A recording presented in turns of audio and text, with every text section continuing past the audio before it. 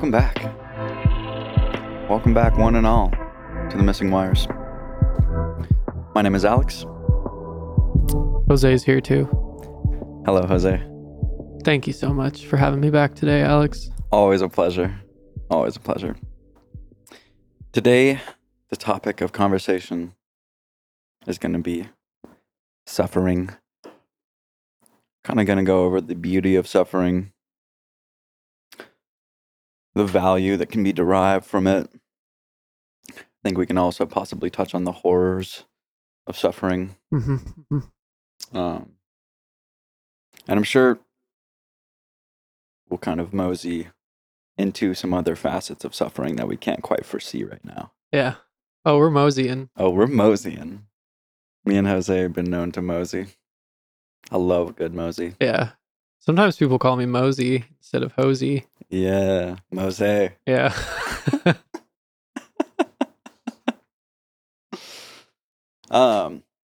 Yeah, for me, I feel like when I think of that word, suffering, I have like two kind of immediate things that come to mind. One of them being like very, very, blatant and striking loss. Yeah. Just a strike to the heart. And that can be the death of somebody, obviously. But it can also be like, something else, right? Like maybe a friendship ending. Yeah. Or somebody saying something to you can cause like a very, very deep cut kind of thing. Stubbing your toe. That's a big one for me. These damn tables. Like on a hard metal surface. Ugh. Like something you walk by regularly. Like a table with metal legs on it. And you know where it is. Yeah, but you're just being careless. Yeah, absolutely careless. Unintentional suffering of carelessness. But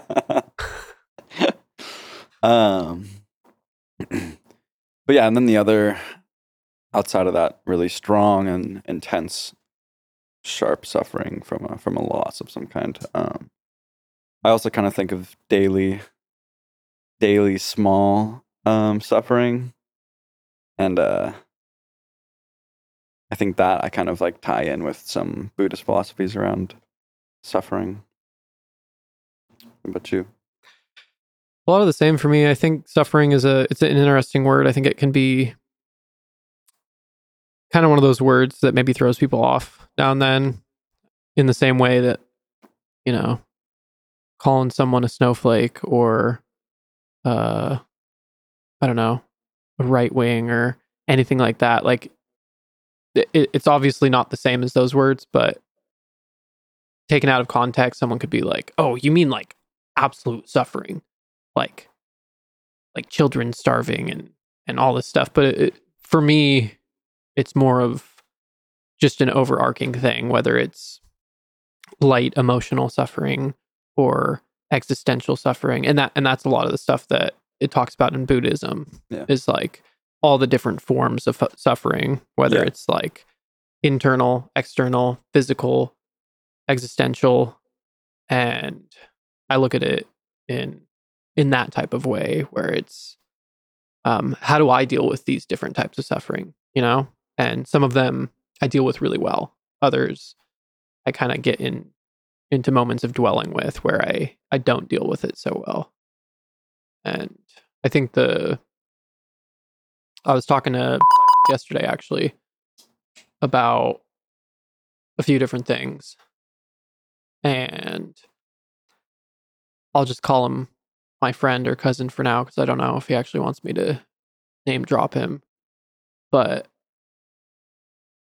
we talked about some Buddhism stuff and some suffering and just kind of our upbringing with religion in general and how we grew up in Christian homes and stuff like that. And we saw and learned a lot about Christianity through going to church as kids and seeing like how, okay, one of the first things you learn is like, don't judge, don't do these things. And then we immediately like see a lot of our close family members and friends who follow Christianity just doing all of these things and causing suffering, causing a lot of it. Like to those around them, maybe intentionally, maybe unintentionally. And that kind of turned me off to religion from a young age. Yeah. And No just kidding. like, okay, I'm not into that. Like, if that's what Christianity is, I'm not down. Like, yeah. Even the people showing up at my door turned me off to religion before Yeah. I even really understood. Absolutely. I literally knew only enough to, as what my mom would say, Yeah. who are these people at the door? Yeah. She- Totally. She's like, oh, those are just like, they're Jehovah's Witness, or Yeah. oh, those are Mormon people, and like blah blah blah. Yeah. They're here to like essentially try to tell us about the religion and Totally. try to get us to come to their church and Yeah. get involved. Even that was like turning me off. Totally. Yeah. And you take it a step deeper and you see the dude on the corner downtown telling everybody that they're going to hell. Yes. Like that. Oh yeah. When I was in my teens, I was seeing that, and that really turned me off. Yeah. I'm like, okay, so You're like, what are you doing? So this dude is not representing Christianity very well, in my opinion, and telling people that they're just going to hell. Like, that's not going to help anybody. Yeah. At all. And isn't that one of the main rules of Christianity? It's like only God is supposed to be the judging person. Exactly. Or the judging being. I think that's something that's widely overlooked. It's like, but it's used so frequently too. Absolutely. Like, you see the only God can judge me type of like, mm-hmm. like phrases. People use them in like status is when they're like, when they're feeling like they're being judged or targeted about something. People get that as a tattoo a lot. Well, people, I think it must be human nature of some kind to take whatever religion that you're following or God you're worshiping and turning it into something that suits you. It's very common in any religion that I've seen where it's like, okay, well, I'm just taking all of these principles and taking this God and having him serve me rather than like me trying to better myself and follow a path. Yeah. Which is kind of funny, like, especially being somebody who doesn't subscribe to one religion at all, but I consider myself to be spiritual somewhat. Yeah, same. And I think that I haven't been overly exposed to many religions. I've delved deeper into some religions than I have other ones. Like, I've read more about Buddhism than I have about Christianity, for example. But even the small bits that I have read within like Christianity and like, right, a lot of them have like really similar core messages, especially in those monotheistic religions like Christianity, Catholicism, and all that. It's like they have like pretty much the same type of things, right? It's like, don't steal and don't cheat, and like don't hurt people and don't judge people and all this jazz. And it's like, where the fuck? Why is it getting so twisted? It's like, and so it's interesting, like, to be somebody who feels like I can pull things from multiple different places. And to know that there's somebody following one thing devoutly who might like find a problem with that. They might like think that that's blasphemous or something. Right. And then to consider that it's like what you're saying right now is that everybody, even if they're subscribing to one religion, is essentially doing that no matter what. Like you're forming your own dogma with this text that you're using, whether it's one specific text that you think is the above all, the best and most holy text, or if you're pulling text from a bunch of different places, that process is not that much different. Like, you're creating your own dogma from something, even when you think that you're a follower. Like, right. Like, I'd say like I've heard that, and I haven't, like I said, haven't been exposed to Christianity enough to really know that if this is the core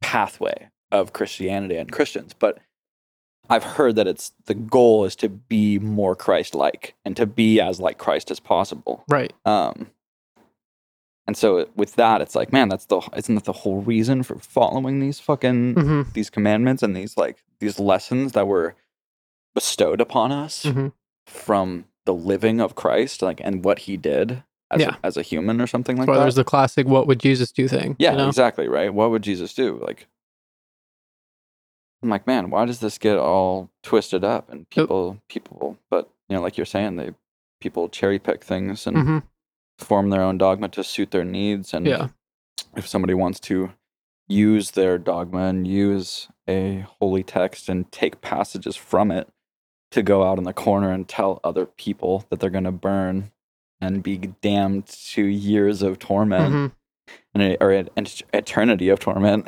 maybe Right. in some cases, because they don't follow that book. Yeah. Like, and in some cases, I've seen those people like yell at other people who are Christians. Yeah. Like, Absolutely. and it just gets, Well, because they're not the right kind of Christian. yeah, you know? exactly, right. It just gets baffling at some point. It is. That's why I like took a step back from early on in my teens, and I was like, okay,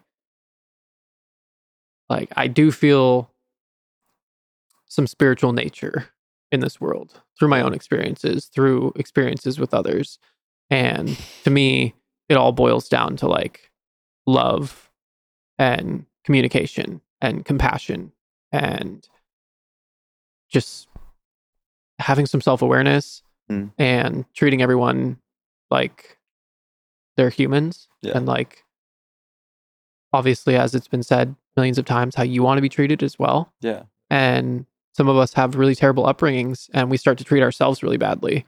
And then we're like, okay, well, I maybe consciously or subconsciously treat myself really poorly. So that's how I'm also going to treat others, because that's how I want to be treated, whether that's a conscious acknowledgement or not. Yeah. So it's like, okay, I'm going to spread suffering then. And then this parts of this religion like fit that. So yeah. I'm just going to like roll with that, and I'm going to judge others. I'm going to put people down. Yeah. It's like, no, like take a step back. Look at everything with love. Treat yourself with love. The sinners of this world. Yeah. They need to be reminded. Repent or die.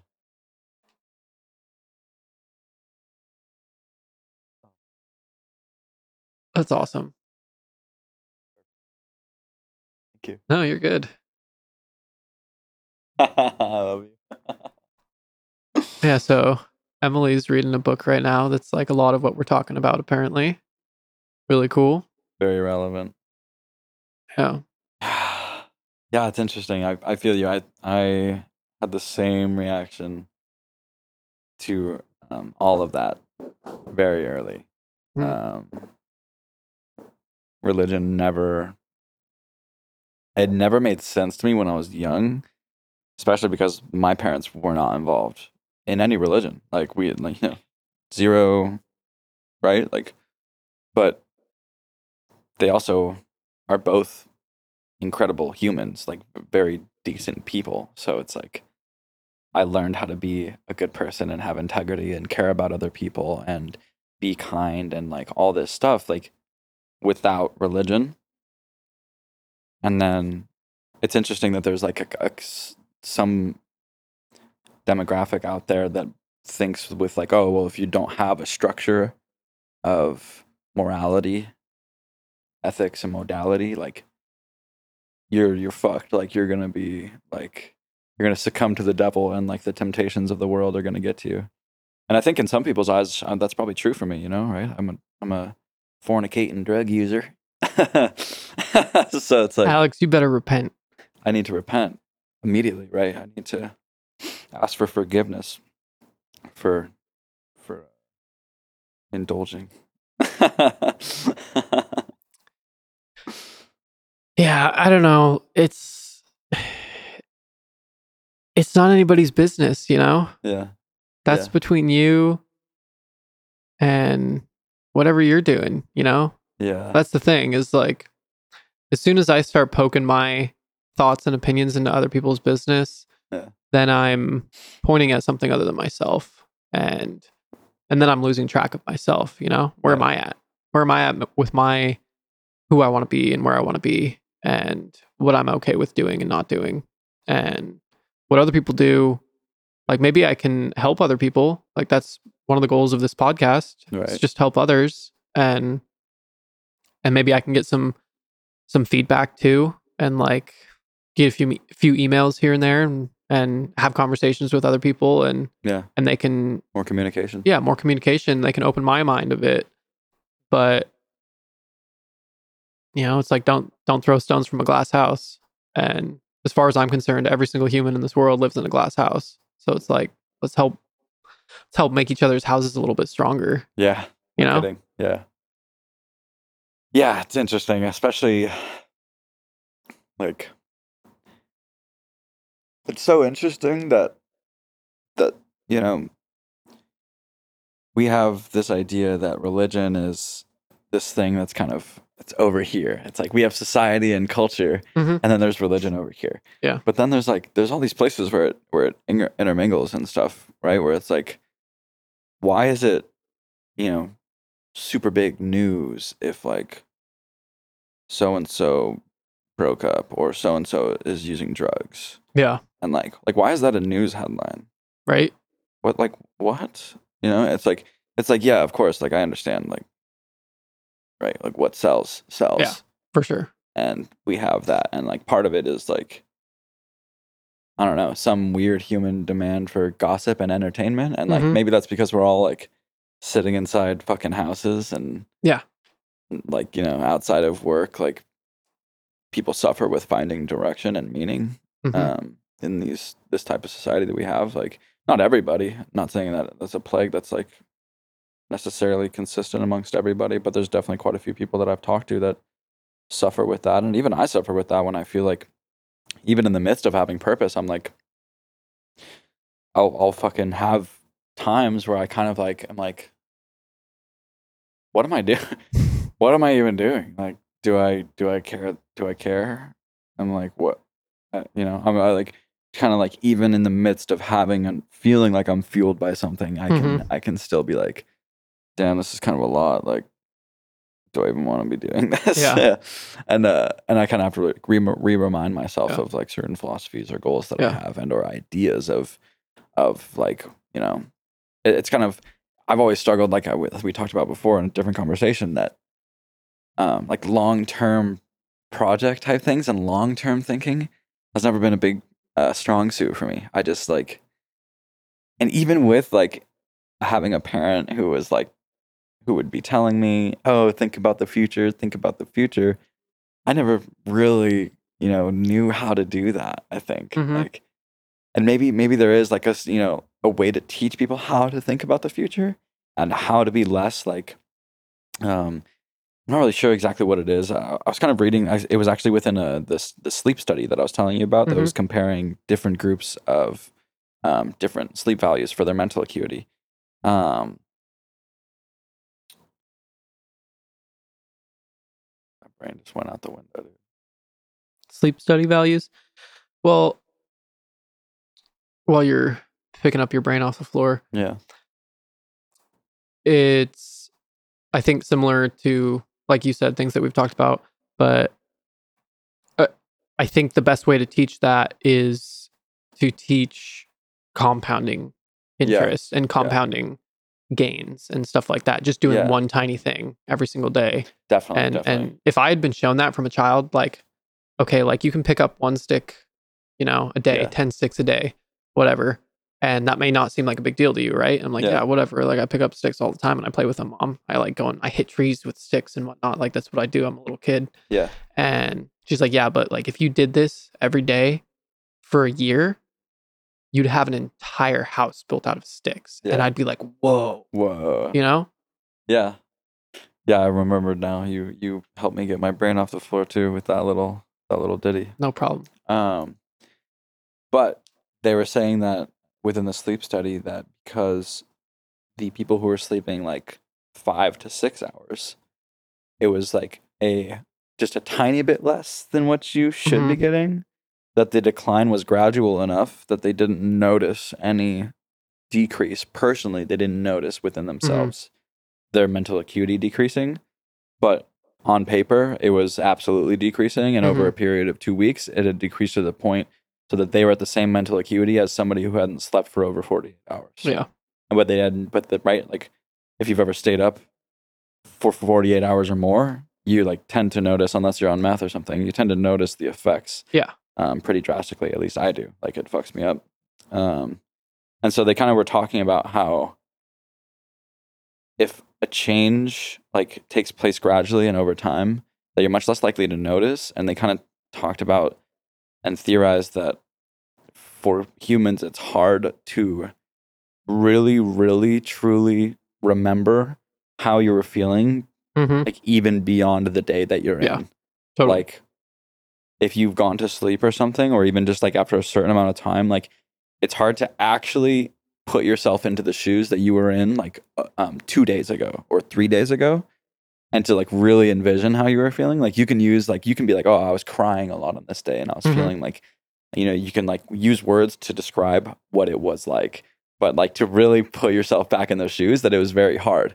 And so like, and then that was why we didn't notice, oh, well, we had a change of 25 to 30% over 3 days. Yeah. But that was not quick enough for us to be like, oh, dang, that's a drastic change. Yeah. It was gradual enough that we're like, yeah, no, it seems like I feel the same. I feel fine. I'm good. I was like, damn, that's super interesting, man. Like, it's so cool. Yeah. I mean, like cool in like a whoa way. Like, right? damn, I need to take stuff a bit more seriously. Yeah. But it also kind of makes sense, right? Like, imagine if you could be vividly wrapped up in the emotion that you had 3 days ago in the same exact way, like suddenly. Like, and I know that can happen, right? Like, especially like during a period of grief, right? Like, you lose somebody and then it's like you have there's really no time limit on it, right? Like, I'd say when the loss first happens, it's like very frequent that these moments happen where it's like suddenly I'm fucking experiencing a very intense emotion and I'm crying. And that those get a little bit less frequent the more time goes by, but they still happen and it still actually comes back at the same intensity for very brief periods of time. And super interesting. Like, but imagine if that was happening every single day and you were constantly like getting thrown into the same exact like emotional state that you were previously. Like, that would probably be pretty jarring. It kind of makes sense. It would be that we have trouble accessing that so vividly, at least. For sure. It reminds me of something Sam told me once after Nathan died. Yeah. And I don't know if he read it in a book or where it came from, but it was, imagine a box and you have a button in that box and there's a ball bouncing around in that box, and every time that ball hits that button, it's like that grief and that loss gets triggered, and you're like crying and not having a good time, and you're sad and you're missing this person. But then over time, that box keeps getting bigger and bigger and bigger. Yeah. So it's like the loss is always still there. That emotion is always there. The button never leaves, but the box gets bigger. And to me, like, that really helped me at the time. Yeah. Because it was awesome. Like, okay, like, time doesn't heal the wound. The wound is always there, but the box gets bigger. Yeah. And thus the button gets hit less frequently. Interesting. I really like that. I do too. And I do want to link that sleep study in the episode when we post. I'd be stoked to find that. Yes. Yeah. Okay. So, I'll take that up. Yeah. Convene after. Yeah. Yeah, man. But it's really interesting.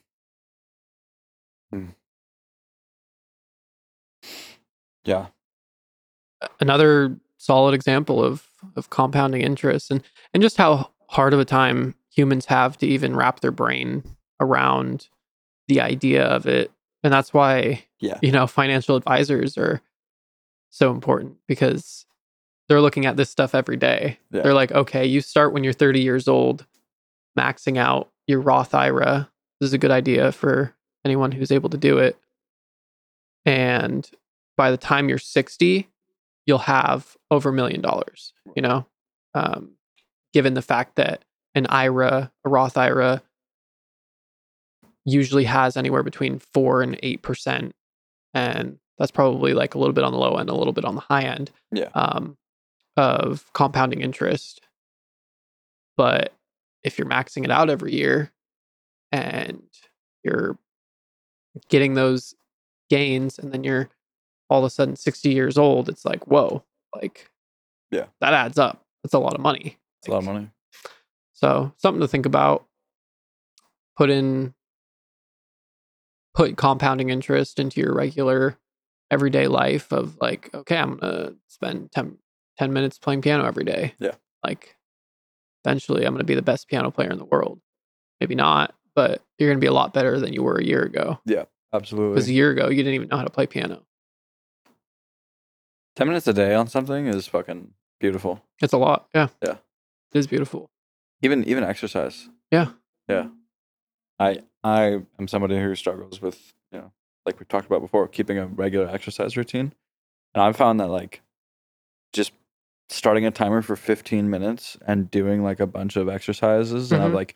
I've started to streamline it a little bit more so that I'm focusing on like a specific thing. I try Right. to do like a lot of arm related things in the same day, but I do this all just in my house, right? Like, Yeah. it's like arm related things in the same day. And then I try to do a bunch of ab related things in the same day, right? And Mhm. try to actually like structure it a little tiny bit, but not too much, because the main thing for me is just actually getting a little bit of it done Yeah. and like doing some exercise. For sure. And so that like 10 to 15 minutes and just starting the timer and being like, okay, I'm just going to do like jumping jacks, push-ups, squats, and like I'm just going to like, Mhm. bust out some exercises to really get my heart rate going and like really try to like get myself sweating. And then it's like, boom, the timer goes off. It's like, that was barely any time, right? Like 15 minutes is hardly any time. Mhm. But every time I go to do exercise now, I'm like, I actually feel stronger. I feel like when I go to do push-ups, I'm like, oh, like I feel like I do push-ups now because I've been doing them like every day, even if it's only for 5 minutes, like that I'm doing push-ups. Like Mhm. I'm still doing them 5 minutes a day. So, which feels awesome, right? Which is like, it's like, yeah, like if I wasn't doing them at all, it's like, well, versus that, I've gotten now 35 minutes a week that I've Yeah. been doing push-ups, 35 minutes a week. Yeah. And can you imagine doing push-ups for 35 minutes straight? Whew. Absolutely not. But if you think Rough. about like, man, if I did 35 minutes of push-ups, I would be so freaking strong. Yeah. I would be really the strongest person in this town. I'd be ripped. The strongest person in the town. Yeah. But you break that up and it's like, oh, okay. Yeah. And then you're probably wondering like, well, Alex, how does this relate to suffering? Like, and it's like, okay, well, I wasn't really wondering that. Alex, I was wondering that. And I was like, okay, 35 minutes of push-ups, that sounds like a lot of suffering. Yeah. Sounds like a tremendous amount of suffering. But then you think like, okay, we lost one of our closest friends. Huh. That was way more suffering than 35 minutes of push-ups. Way more. Way more. So Way more. if I got through that, I can get through 35 minutes of push-ups. Maybe. And that's, I mean, probably. Even if you're doing a push-up a minute, at by least the mentally, end, like you're true. You're doing a push-up a minute by the end, and you're like, okay, like I can do this. I can do one more push-up this minute. I can just lay here on the ground. I can give it some rest, but I'm going to get that last push-up. True. And I guess that's how, I kind of tie it all into place. Personally, it's everything is suffering in some way, and it's not suffering in like the exact way that you might think of it, but in the way that it's like, I've been through this, which means I can do this. Yeah. And even if you build up everything in your life to be this mountain of like, wow, that's the mountain that I've already climbed. Yeah. You got a couple of hills in front of you, and maybe you're stressed out. You're like, okay, this is my first DJ show that I'm going to be doing in front of a live audience. Right. Like, that's a little hill in comparison to the mountain behind me. Like, I can do this. Yeah. It's going to be fine. Going to knock it out. Yeah, it's interesting. I feel like the kind of fear of suffering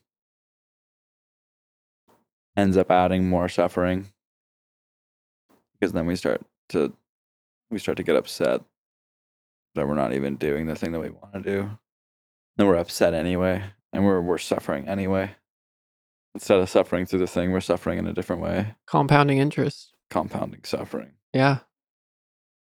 Yeah, and then it adds up. When you don't suffer through certain things and you don't face your suffering, then it adds up and it becomes too much. Yeah. Too much to bear, really.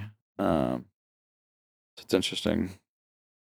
I for me, and I try to encourage other people for this, but it doesn't, everybody's got their tricks that work for them.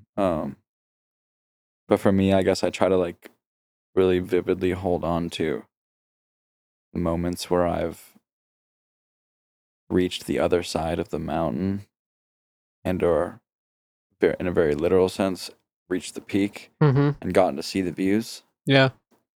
I try to hold on to those moments really vividly so that I can remind myself anytime that I'm met with suffering, or I'm aware that there's about to be a period of suffering, if I choose to, take certain steps and proceed with certain actions. Mm-hmm.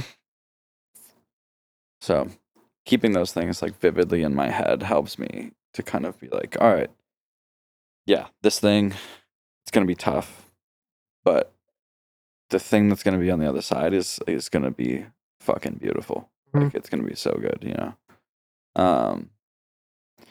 And I even think about that in terms of the more intense cases, like when Nate died. Like it was Mhm. like I had moments of extreme like just fucking gut wrenching sadness. And I think that the only really alternative to that would have been to like shut myself off and try to like go full numb and full cold. And for me in that, it was like and I actually like, this is part of the reason why I tend to feel like crying is great. Mhm. Like, and even in the moments of crying, I tend to like smile and feel like thankful even for crying. Like, because you know the alternative is in my opinion something that would not serve me very well and not Mhm. lead me anywhere that would be beneficial or constructive in any way. Right. So that's suffering through the tears and suffering through the true grief where you're really, you know, all the emotions are running wild, especially when it's very recent. It's a very like fresh wound. And the emotions are running all over the place, you know, and you're getting flashes of memories with people, and then you know, you might have little jabs of guilt flying in, and like, or like moments of like, fuck, I should have hung out more, or I should Mhm. have reached out more, or X, Y, and Z, this, and that. And it's like, yeah, suffering through that, I mean, gets me to a point where I can actually talk about Nate and think about Nate and have a laugh about Nate. Yeah. And like, I don't have to like turn away and be like, we're not going to talk about Nate. Yeah. Like, don't bring up Nate Mhm. because, you know, because I haven't processed those emotions at all. And like, I don't want to be reminded that he's actually gone. And it's like, no, Mhm. like, I've been through it many times, Mhm. you know, like in and out. Like, I had one really, really recently. Me and Em like started talking about him. And then I think she asked me if Nate would like her. And I was like, I just like immediately started crying. I was like, yeah, Yeah. he would, like, you know. And it was fucking beautiful, man. Like, it was very powerful. It was like a really, really big wave of grief kind of hit me, and then I was like, Yeah. fuck, man, holy shit, you know. That's awesome. And that's fucking sick. Like, I feel like that's such a more serving way to kind of remember somebody, you know. And it's Yeah. like I don't, if you know, whoever dies, like, you know, whether it's my mom or it's like somebody who's like so important to me, right? Like, I don't want to fucking not tell stories about them. Yeah. Like, I don't want to sit around and be like, nah, no, I'm not gonna tell you about them because I miss them. Yeah. Like, you know, or something like that. It's like, no, actually, I'm in a position where if somebody asks me, I'm very eager to tell them about Yeah. it. So it's like, going through that suffering is so fucking fire when you get to the other side, because it's Yeah. like, even and especially in those fucking very intense grief moments where it's like, holy fuck, this is like overwhelmingly powerful, and I'm so sad, and I have so many emotions kind of circling around this subject and this event. It's just, you get to the other side and it's like, oh my god, cool. Like, me and Jose can fucking crack a joke about Nate, like, and like have a laugh about Nate. Some really, really dark jokes. Some really sometimes dark that jokes sometimes. He would appreciate. Yeah, things he would appreciate.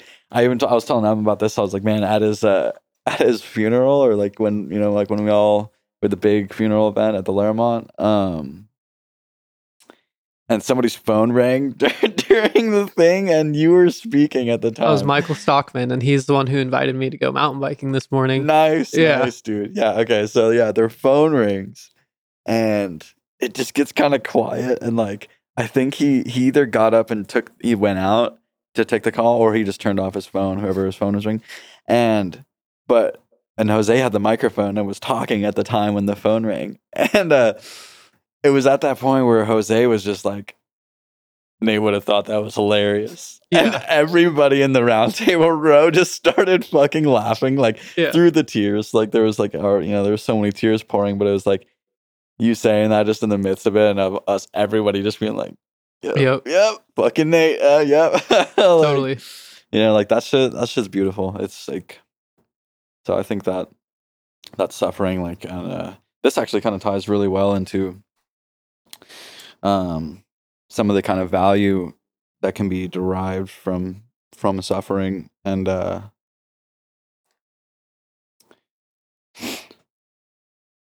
guess I kind of, it's put down as like a resilience.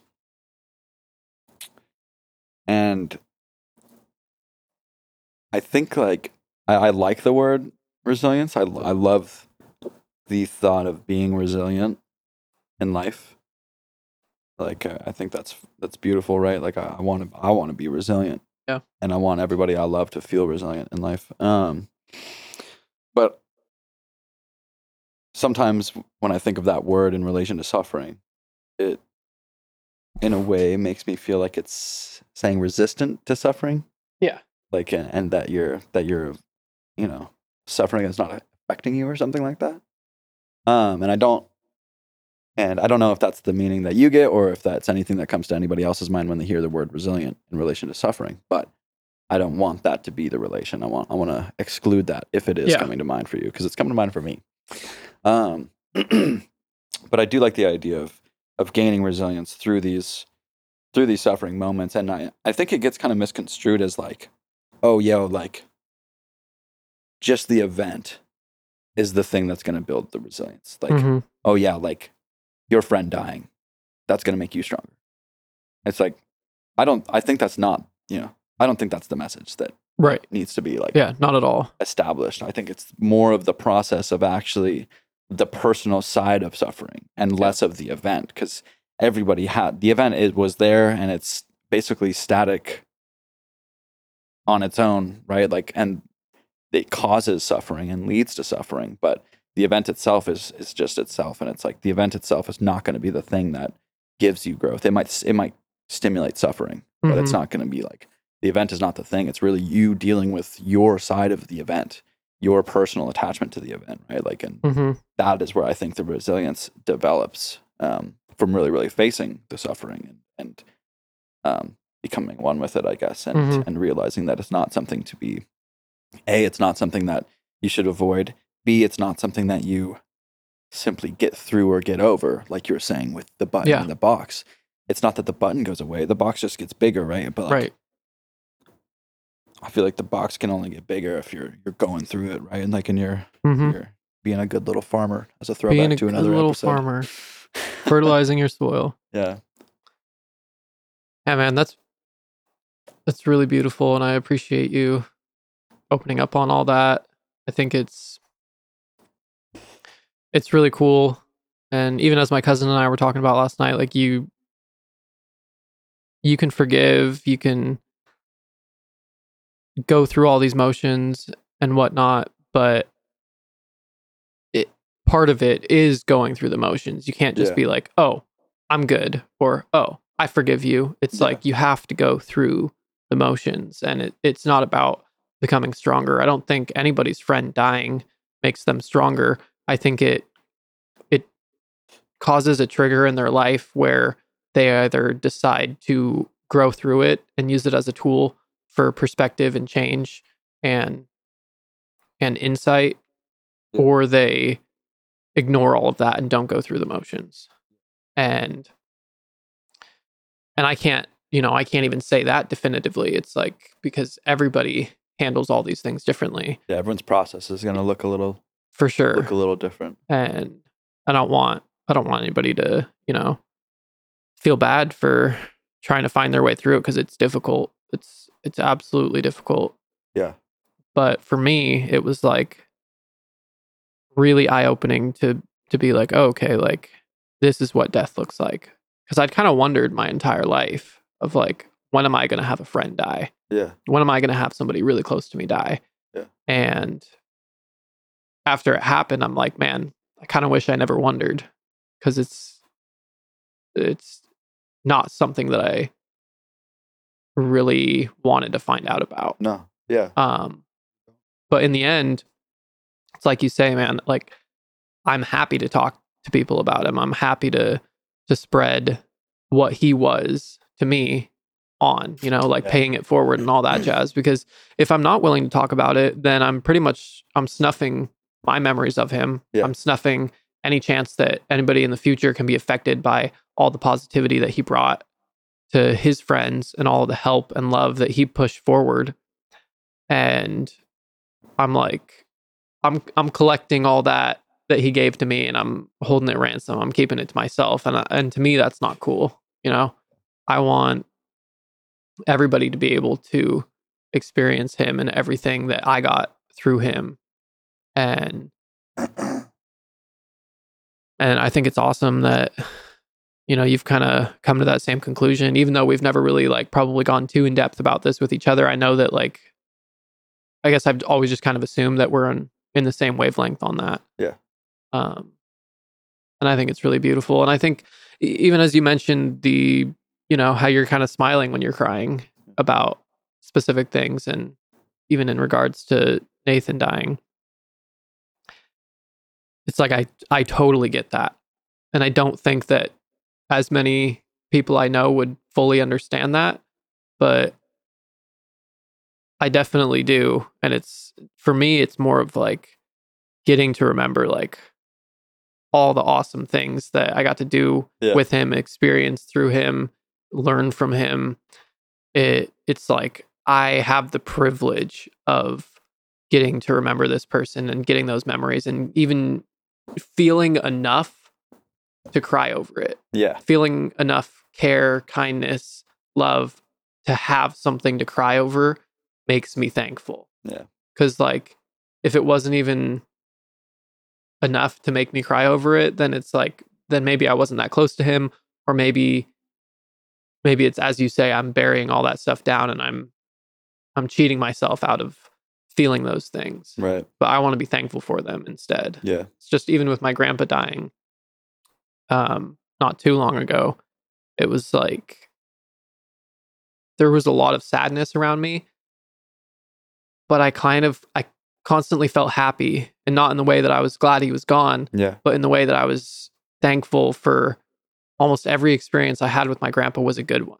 Yeah. I was thankful for the memories that I had had with him. I was thankful that he was always kind to me, and that I got to learn a lot of love and compassion through him. Yeah. And that was just really cool to me. So I'm like, I don't have much really to be sad about. Like, he was old. He lived a long life. He showed me a lot, and I'm just really thankful. Yeah. It's really cool. And I'm looking over at this picture that you have of Nathan right there, and he's just like staring right at me, smiling. It's kind of cool. Yeah, dude. Good timing. Yeah. Yeah, it's interesting, man. I think like we don't often think that suffering is going to be something that can bring us forward in any type of way. But yeah, I think I kind of want to dive into a couple of the Buddhist Please. things surrounding suffering, because I do find them interesting. I don't necessarily fully, like I said, I don't really subscribe to any religion in wholeheartedness. I tend to just pull pieces that I like. So, do they have subscriptions, or is it just like follows? Yeah, $5 a month. You actually can get the Buddhism app. It's the only way to get accepted into temples. I wasn't aware of Buddhism subscriptions. Yeah. I know that Scientology has like a lot of high level subscriptions. We need to stop spreading misinformation about religions. So the Buddhist philosophy has like 4 different, they call them the 4 noble truths about suffering. And the first one is that all beings experience suffering via aging, via birth, via death, via being separated from something you want or not getting something you want in life, whether that's like the very complex things that we as humans deal with, or down to like, a bear trying to chase an animal and kill it, and it runs up a tree that he can't climb, whatever. That's a suffering, right? That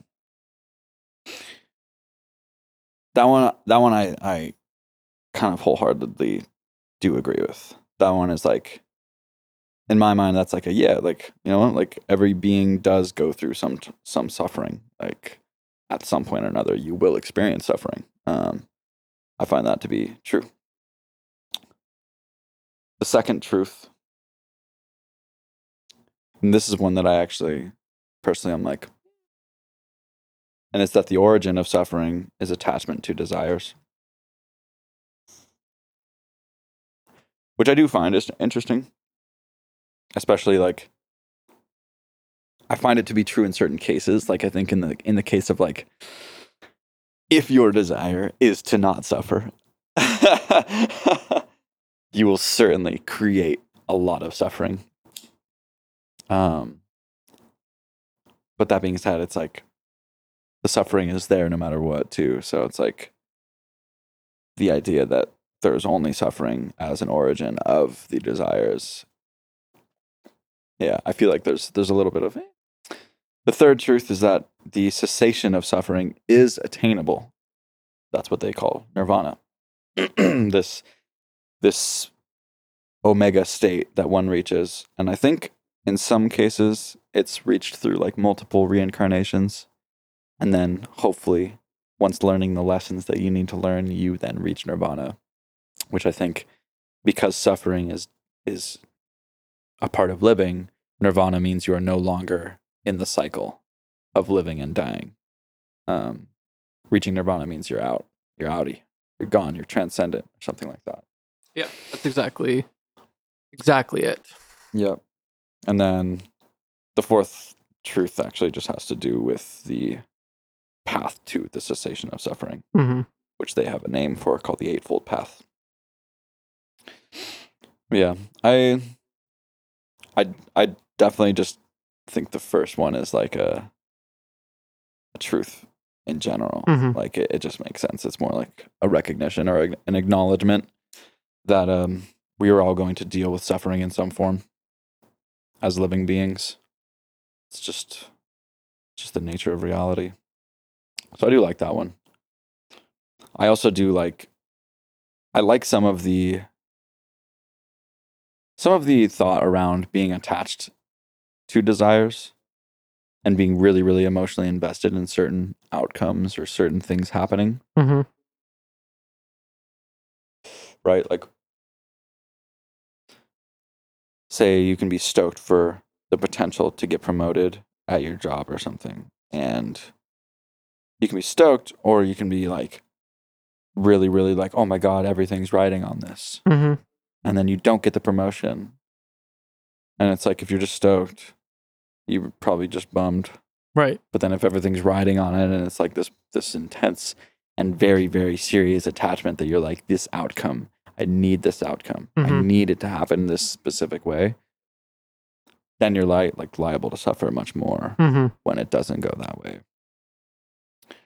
Which I do find kind of an interesting point to pull out of that third or second or third noble truth that was in there. Right.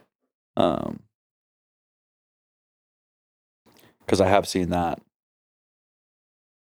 within myself, definitely, and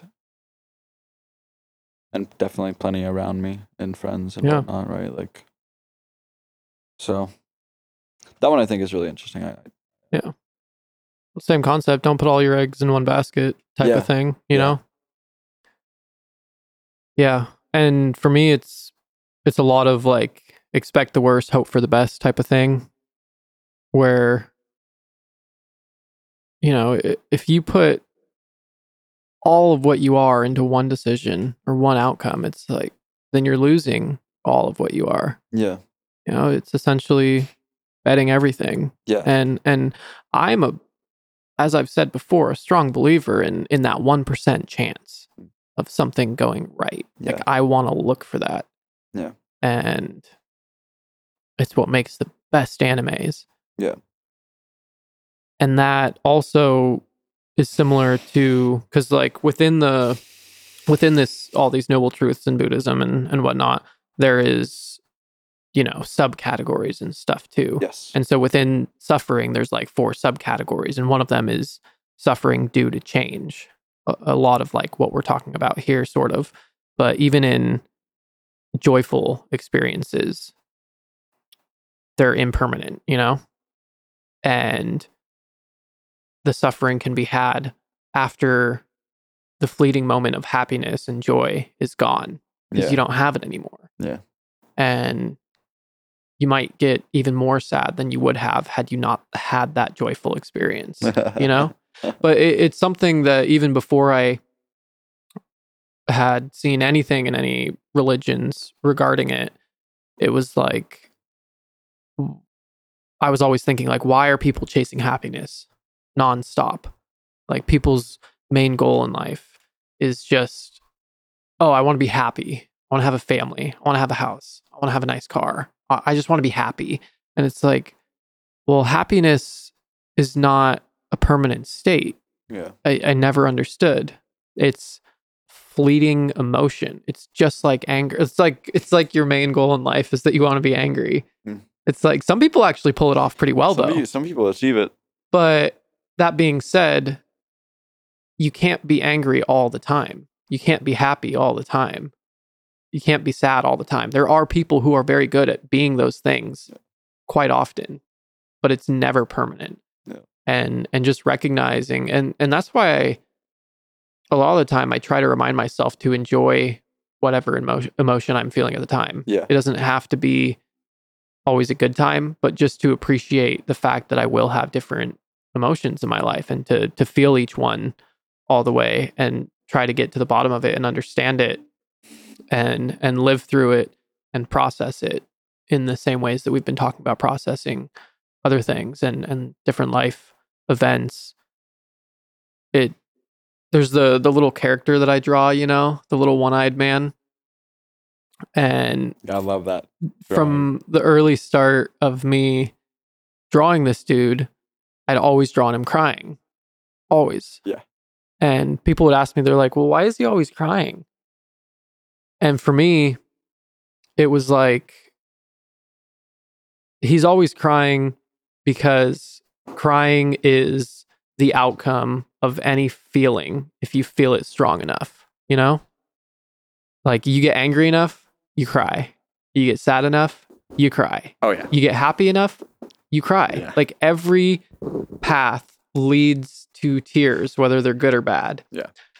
And for me, I wanted that to be a part of my art, because it's just, for me, I need to have some sort of emotional attachment. And he can be happy giving somebody flowers and crying, and he can also just be like staring at a flower dying in his hand and like a reflection of life and death, and crying over, you know, the loss and the sadness. Yeah. And the rebirth. And it was always a cool concept to me. Art, really cool. With that. Yeah. That actually leads me into one of the things that came up. Actually, this is gonna be a double. It's gonna be a double thing. Double header. Let's go. Double header. And I like this one because I've actually heard it referenced many times, just in conversation, and I think like in popular culture. But the idea that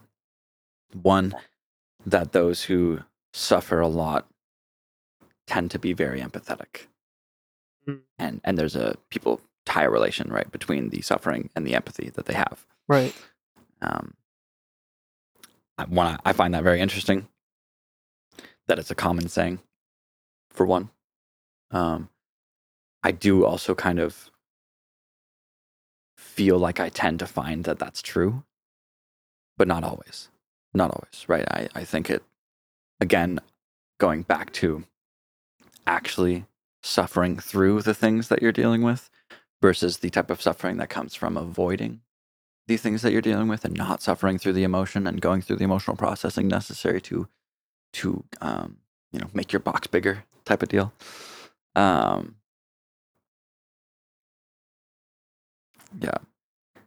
that I find very interesting in general. And then the other header, the second part, is that suffering also tends to create amazing art and amazing expression and lead to the creation of amazing art. And people kind of reference like Van Gogh, like this man who was suffering throughout his whole fucking life pretty much, and then in death and sometime after still is an icon of artistic expression and constantly referenced.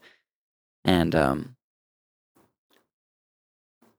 I almost want to say put up on a pedestal as like, look at how much work this person did, look at what they suffered through and still produced, et cetera, right? I think that there's been a lot of reasons that him and multiple other artists, I think, who also had suffering as a great part of their life. I think that a lot of them have been glorified in certain ways, and sometimes because of their suffering, right? Like sometimes they're like, oh wow, look at these things that they've done. Even with all the suffering and everything that they went through, they were still doing these amazing things and whatnot, right? I find that as an interesting concept, that suffering leads to great expression, and I think that it definitely can be true. I wouldn't necessarily say that like amazing expression needs to come through suffering, but it certainly helps, I think. But no matter with what you're trying to express, yeah.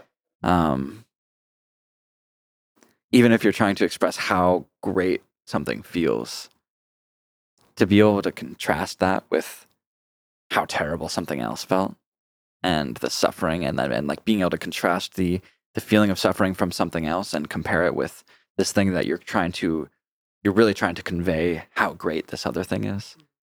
Like, yeah, any of your experiences suffering from the opposing idea of whatever it is you're trying to convey, the opposing thing, whatever the suffering was, that's going to help you define and really convey how great the thing is that you're trying to display, right? Like, that's why we have anecdotes. Yeah. That's why we have a lot of things. And that's also why when you're trying to help someone, maybe intentionally, maybe unintentionally, you always relate things that you've been through a lot of the time, and taking those relations and being like, well, this is kind of where I started, and this is where I see that we have some relation, and this is what I learned. And obviously you can't just like hear what I say and then learn that just because I said it. You have your own path to like process, but this is where the similarities start, and just giving them, some insight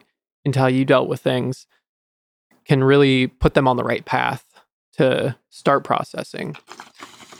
And it's really cool. Some of the stuff you brought up, it reminds me of just writing, like, different writing classes that I've taken, and how every story is like structured in some way, right? It's short story, long story, whatever it is. Right, it's all structured towards like, okay, what suffering does this character go through, and how do they overcome it?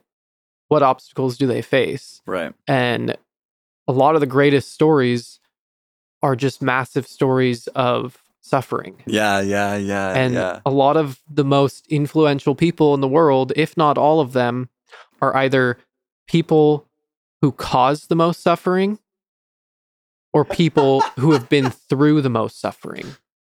And every story like that, it's like, okay, well, what did they do? How did they process the suffering? Yeah. And it's something that even in this moment is insightful to me, that I'm just kind of coming through. It's like, I love learning through our conversations, man. It's like, okay, how am I going to approach suffering, and how am I going to come out the other side learning something and gaining something? and moving forward, do I want to take it and be worse, or do I want to take it and be better? And just like you were saying the other day, how can you look at a path and be like, what are all the ways to not follow this path? What are all the ways to not get there? I'm like, okay, if I don't want to learn through my suffering, I'm just gonna like take it, dwell on it, and then shove it at other people. You know? Yeah. Really, really cool concept. Yeah, I feel that. I feel you on the learning through conversation as well. Like that's something that I really love, and I find that I don't know, it feels like maybe that's taken for granted as a method of learning. Because not everybody really knows how to conversate with themselves and sit down and really talk something out with themselves and come to a conclusion. Which I find is kind of interesting, but it's nobody's fault. It's like we're not really taught how to have a conversation with ourselves and how to kind of dig within ourselves and actually find answers. And I think that's one of the things that like therapists can do, right? Like I was just gonna say therapy. Yeah. That's one of the things that they can do is like really help you essentially learn how to do that, but also they can just be that voice that like instead of you asking yourself questions, they already know the questions that are like good to be asking, right? Mm-hmm. And then they help you find the answers, and then hopefully you can also pick up their questioning method. Yeah. And kind of adopt it if you want. And then you can take that from therapy too and use it on yourself. Mm-hmm. But it's really really, really interesting. But yeah, I that whole like idea that, or not idea, but just in stories and the amount of suffering that it's usually like circled around some form of suffering. It's really interesting. Yeah. I kind of was thinking about Lord of the Rings. Yeah. As soon as you said that, I was like, oh shit, man. Like all the characters in that just constant. It's all suffering. It's so much suffering. Yeah. Yeah. And it's really good. And even at the very end. Yeah. There's suffering because Frodo's leaving. Spoiler. Spoiler. If you haven't watched Lord of the Rings by now or read the books, like I truly apologize, and it's not too late. It's not too late. I don't think we ruined it for you. Yeah, honestly, me saying that, you'll probably forget what I said, and like I already forgot. How is he leaving? What? Yeah, you don't know. No idea. Right? I don't know how I was feeling when you said that. Yeah, I'm sure it'll get triggered again, but I'm suffering. No, that's for sure. I know I'm suffering. Yeah, man. No, a funny like way to simple down a therapist to me is they're pretty much just a person who creates methods to help you talk to yourself. Nice. And in so many ways, to me, that's true. And I wanted to be a therapist for a while, and then I realized that legally you have to go through a lot. You have to do a lot of schooling, take a lot of classes, and you have to continue to educate yourself year after year to keep your license and stuff like that. And that's pretty cool. It's a lot of hard work, and that kind of steered me away. Yeah. Not necessarily because I don't want to do the hard work, but like between keeping myself emotionally available for other people and trying to keep up on all of these things, I feel like I would get burnt out. Yeah. And that's just something I recognize in myself. I prefer to like help my friends and be a sounding board for them. Yeah. And helping them maybe ask questions to where they can talk to themselves better. Plus you have other ambitions. Yeah, absolutely. So yeah, at least one. At least one. Like podcasts.